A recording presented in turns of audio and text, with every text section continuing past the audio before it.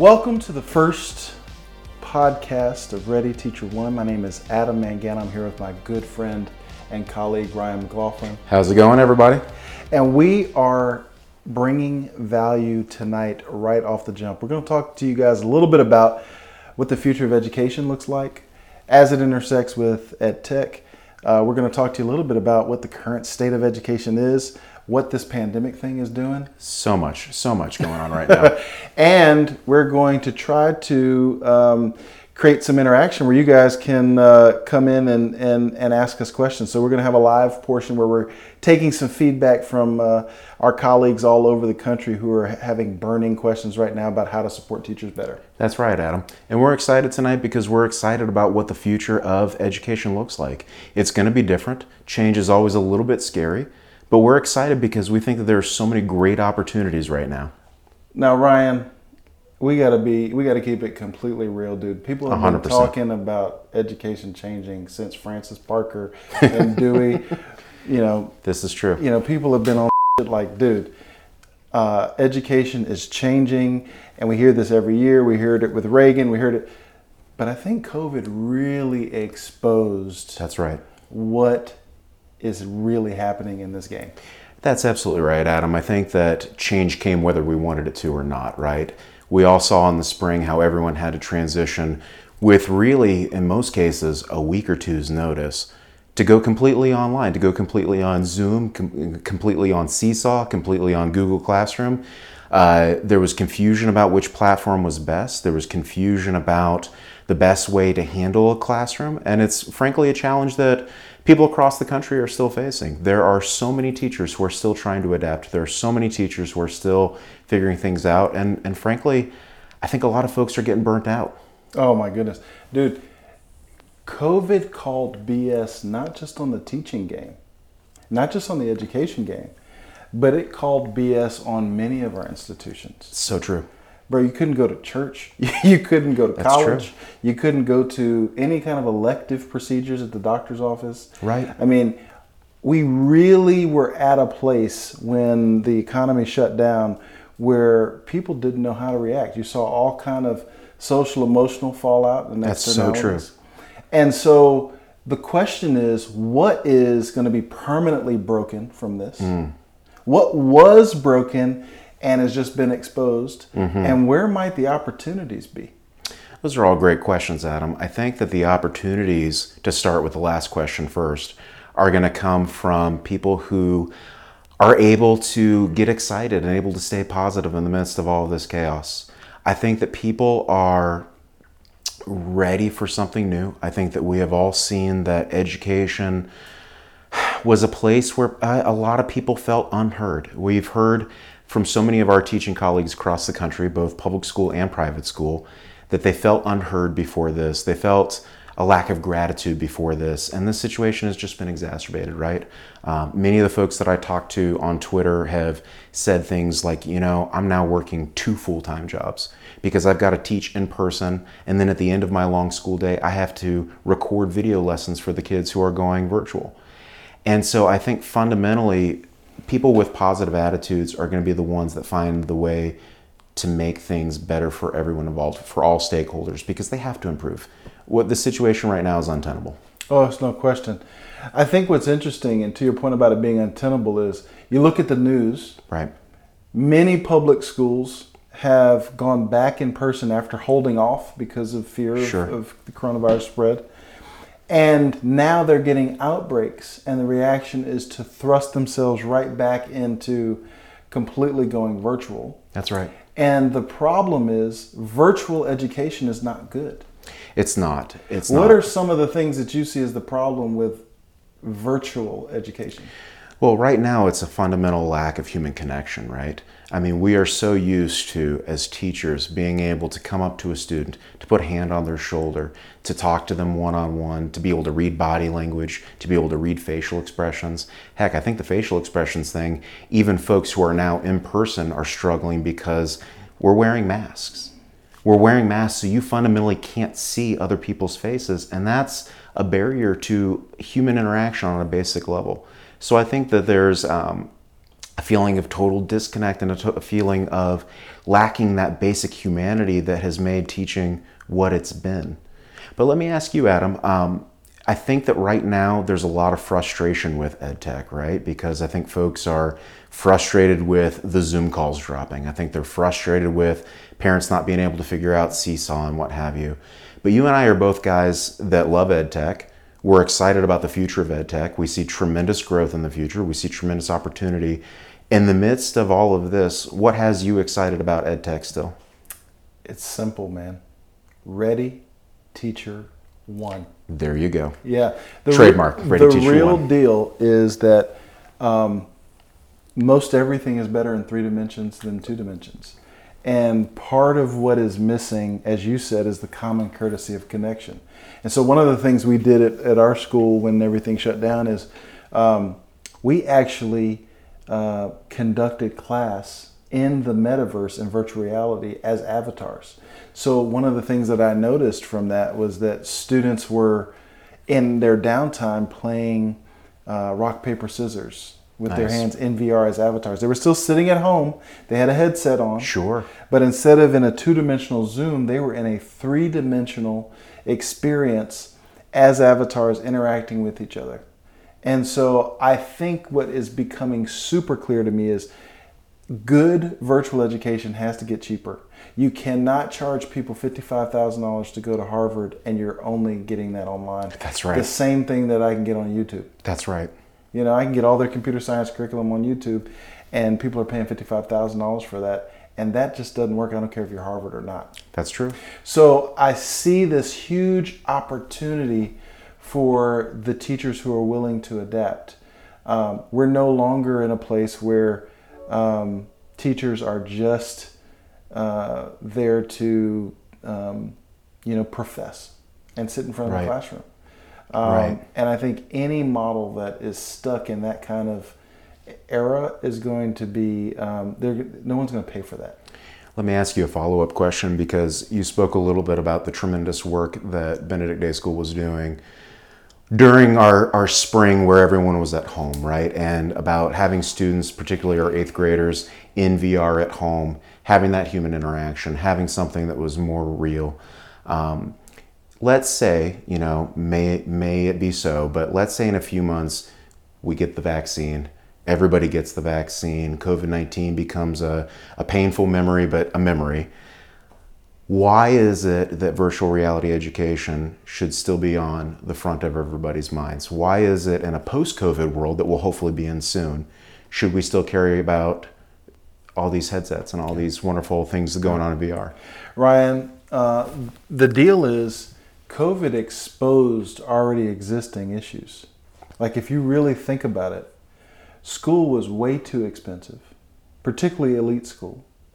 Any kind of, and not even particularly elite, I'm sorry, just college in general was super expensive. Sure. Right? And so part of what people realized when they began to pay attention, right? They began to pay attention. COVID really woke people up because you just sat in your house and you might have been working virtually, but you were paying attention is, hold on, I'm paying $70,000 for this? Right.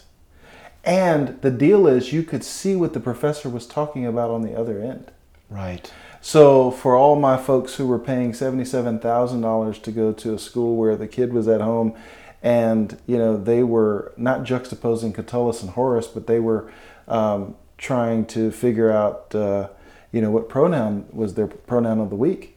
That really rubbed the majority of the American people the wrong way. And not to get political, but I think what COVID has done is it's thrust us into a situation where so many things have become political. Absolutely. And so people are thinking to themselves, where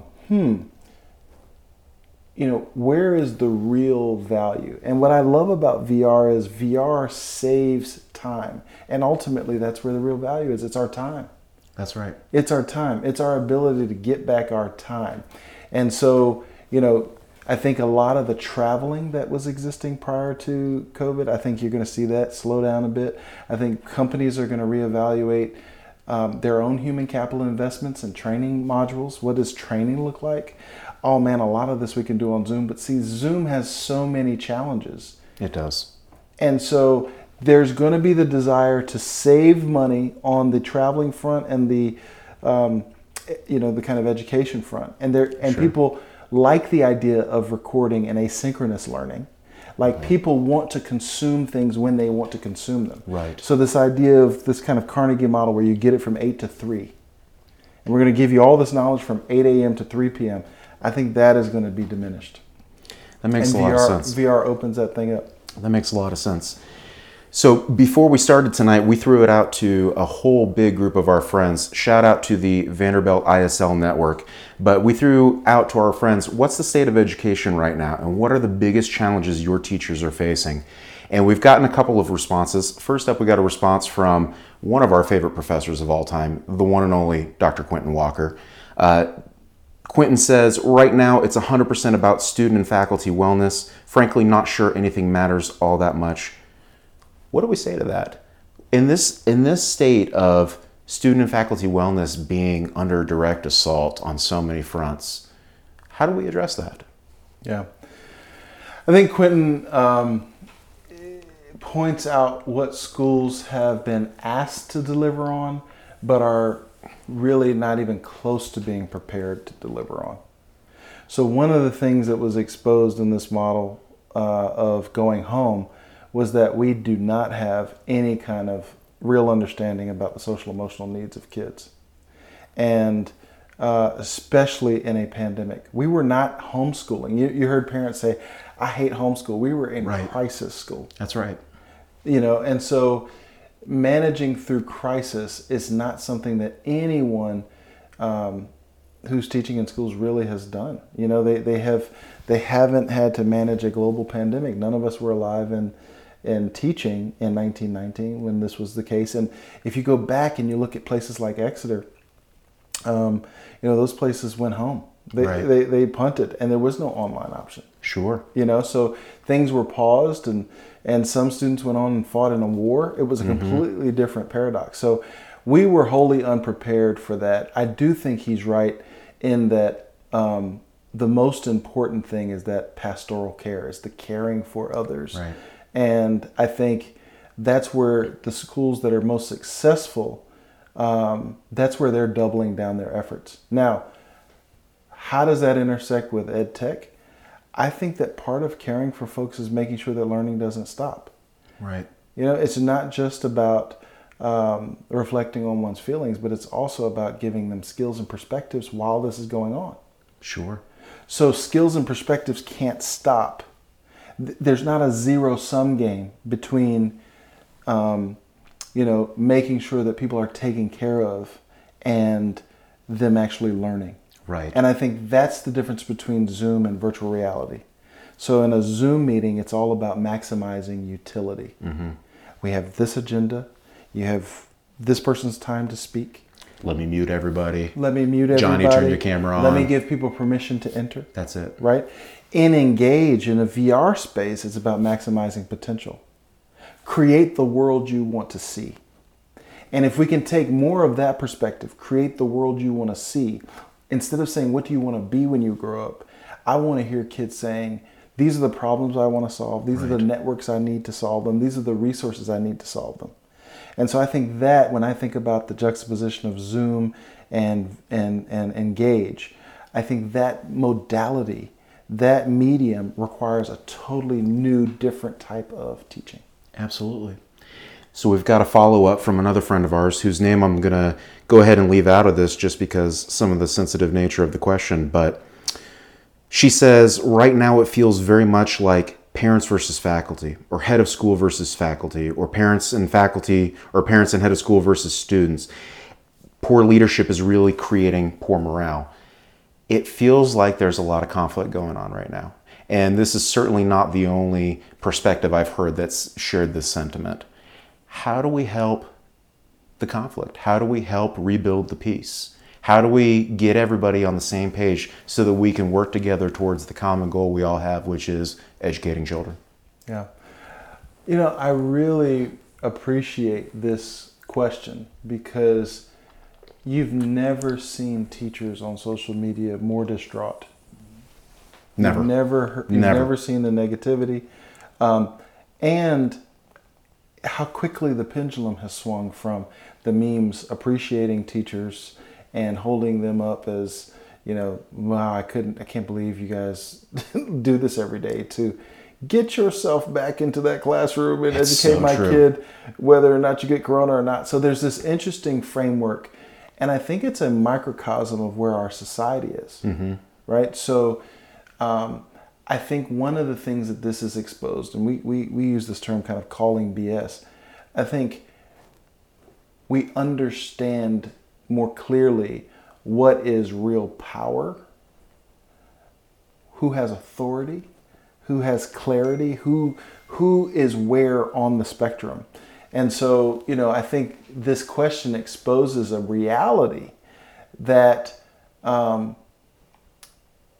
teachers, particularly in the public sector, teachers have lost their agency. Right.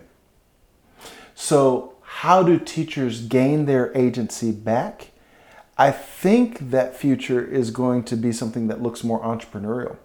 I think it's going to be teachers owning their own intellectual property. And I think it's going to be teachers building something once and selling it 1,000 times. And so flipping the business model. I think fundamentally, and I know this listener probably doesn't want to hear this, but I think what this has exposed is that there's some elements of our institutions that will have to change. Sure. And our institutions are too easily positioned as an us versus them. They're too easily subjected to politics of the day. Right. And so part of what has happened is the coronavirus itself has been politicized. Right. Right. So if you don't want to come to work, you are liberal because you don't want to subject yourself to the coronavirus. If you want to come to work but you don't want to wear a mask, you are conservative. Right. And that just seems to be a very absurd place to land. It is. That wearing a mask is liberal or conservative, or wanting to choose to, consider your own health is a political ideology. I think part of that has been thrust onto schools and is not really a byproduct of schools creating that for themselves. So for the leadership at the schools, I think the other thing that has become complex is that boards have become operational because we're in this kind of crisis mode. And so boards have become super operational. So the head of school kind of finds himself in a really unique position. Either I'm going to collude with the board against them, or I'm going to sacrifice myself.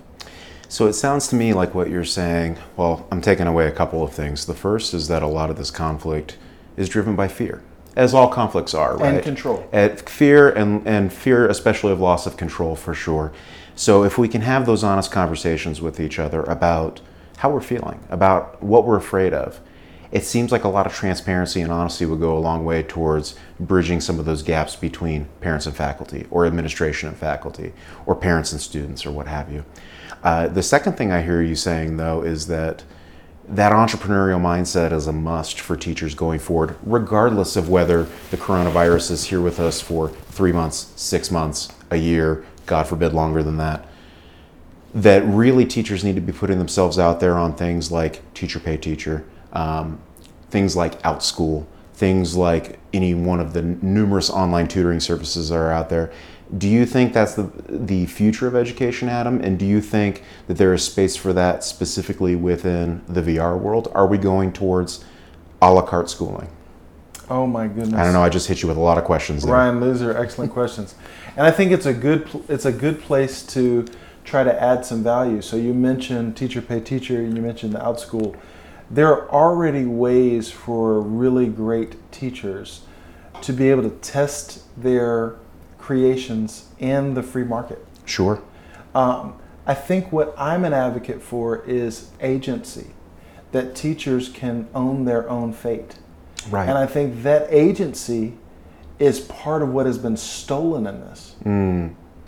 Right? And so let me ask you a super specific question, not to cut you off there, please. But you and I have both worked for schools in the past that had paragraphs in the faculty handbook that said the school owns all of the IP that you make for the school. As a head of school, are you advocating for those things to go away? should other heads of school, is maybe part of solving this us versus them, administrator versus teacher, so on, is part of the solution there to empower teachers in this way by saying you own your IP? I think at the very least create a partnership model. And I think that's an artifact of your willingness to incentivize teachers to have more agency. Our school, we don't actually have any kind of IP restriction. Right. So anything, which we're super proud of and grateful for. That's right. Anything that teachers create in our domain, they own, which is amazing. And so, I think, when you have those opportunities and you're building your own deal and you're creating your own deal, I think there are a couple of things that happen. One, you get feedback outside of that political context that might be frustrating. Sure. And it helps you with perspective. For sure. Because if you're operating within that political context and you're feeling like there's a whole bunch of negativity or us versus them, and then you're getting feedback elsewhere that can be rejuvenating and filling your cup and kind of very positive, I think that helps just in the immediacy, right? Because you can't expect or control what other people do, but you can't control what you do. Right. And so part of what I think to balance that fear, I think what my coaching is for teachers is focus on what you can control. And what are the skills that students are going to need going forward? And so as we talk about VR as a platform, it gets to a deeper question. What are some of the skills and perspectives that students are going to need, particularly now with the college game completely changing? Right. Most every college in the U.S. right now is struggling mightily, just meeting the bottom line, even with endowments. I heard from the chancellor of Ole Miss, who told me that they're down $100,000 in revenue just in parking tickets. Oh my goodness. And that's 2 months into school. That's mind-boggling. So if you think about it, we didn't even talk about SEC football not having fans and not having the Grove and not having these other pieces. Right. That man said he's down $100,000 in 2 months in parking tickets. It's mind-boggling. So if you sit and think about that and you think about that at scale, every college in America was completely shocked by this. Right. And I think if you're thinking about what does that mean for the K-12 space, if the K-12 space is preparing people for a world that is completely going to be disrupted, right, who wins and who loses? Well, and that goes right back to a conversation that you and I have had numerous times, which is the college business model in general is broken fundamentally, right? We are seeing a decreasing return on investment for increasing tuition. And at some point, the demand is going to have to start to go away to a certain extent. It'll probably never go away 100%. But that demand for a 4-year degree, followed by a master's degree, followed by whatever professional certificates you need, is going to have to decrease as people stop seeing return, a sufficient return at least, on that $70,000 a year college degree that we're seeing. So one of the things that I think is a tremendous opportunity for teachers at this time is to begin to position themselves for precisely the kind of a la carte offering that we're talking about with Teachers Pay Teachers, with OutSchool and all those other platforms, because there's an opportunity to provide real world skills that aren't being offered in curriculums in a lot of schools right now. There are so many skills that we could rattle off the top of our head: coding in C++, how to do Microsoft Excel really, really well. All these things. Data science. Operations research. Nobody's teaching these things in the K-12 world right now.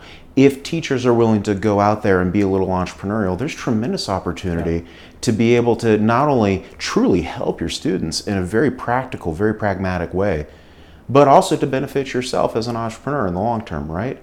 And I've got to think a little bit scary for school administrators to think like, oh, if I let the intellectual property go on things like this teacher's wonderful C++ class or this teacher's wonderful Microsoft Excel class. But I have to think in the long run that benefits the students whose butts are in the seats right now too, because if we give teachers the freedom to be creative, the freedom to be their own best selves, I think that benefits every student they come in contact with, regardless of whether that's a tuition paying student in your brick and mortar building or somebody that they're interacting with on an online tutoring service, or whatever the case may be. Well, look, as we wrap up, there's a clear focus to this conversation I think Right. we want to leave our listeners with. School cannot be the way it was pre-COVID. It certainly cannot be the way it was when the government shut down school. So, Right. we cannot have a school system that goes back to the way things were. Can't go home again, as Tom Wolfe Can't said. go home again. The ship has been burned. That's it. And then you Alea cannot, iacta est. and you can't be in a situation where you say, "I'm so sorry, we just can't have school because we don't know what to do." Sure. So we can't be in that situation.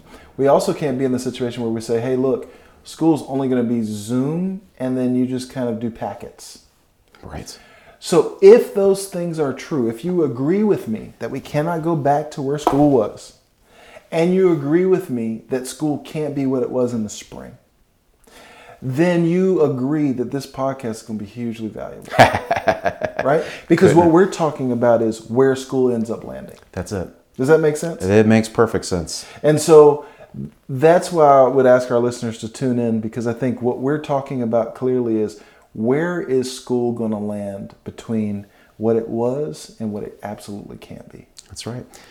Ready Teacher One. We took the inspiration for the name from Ready Player One, which is a great sci-fi novel / great sci-fi movie. And it talks about the very near future in ways that are both a little bit disturbing, but also a little bit exciting too, right? Dude. So here we are, we're talking about education. The game is changing. The world is changing rapidly around us. But we're a couple of guys that are super excited about the future. And we're a couple of guys that have nothing but optimism.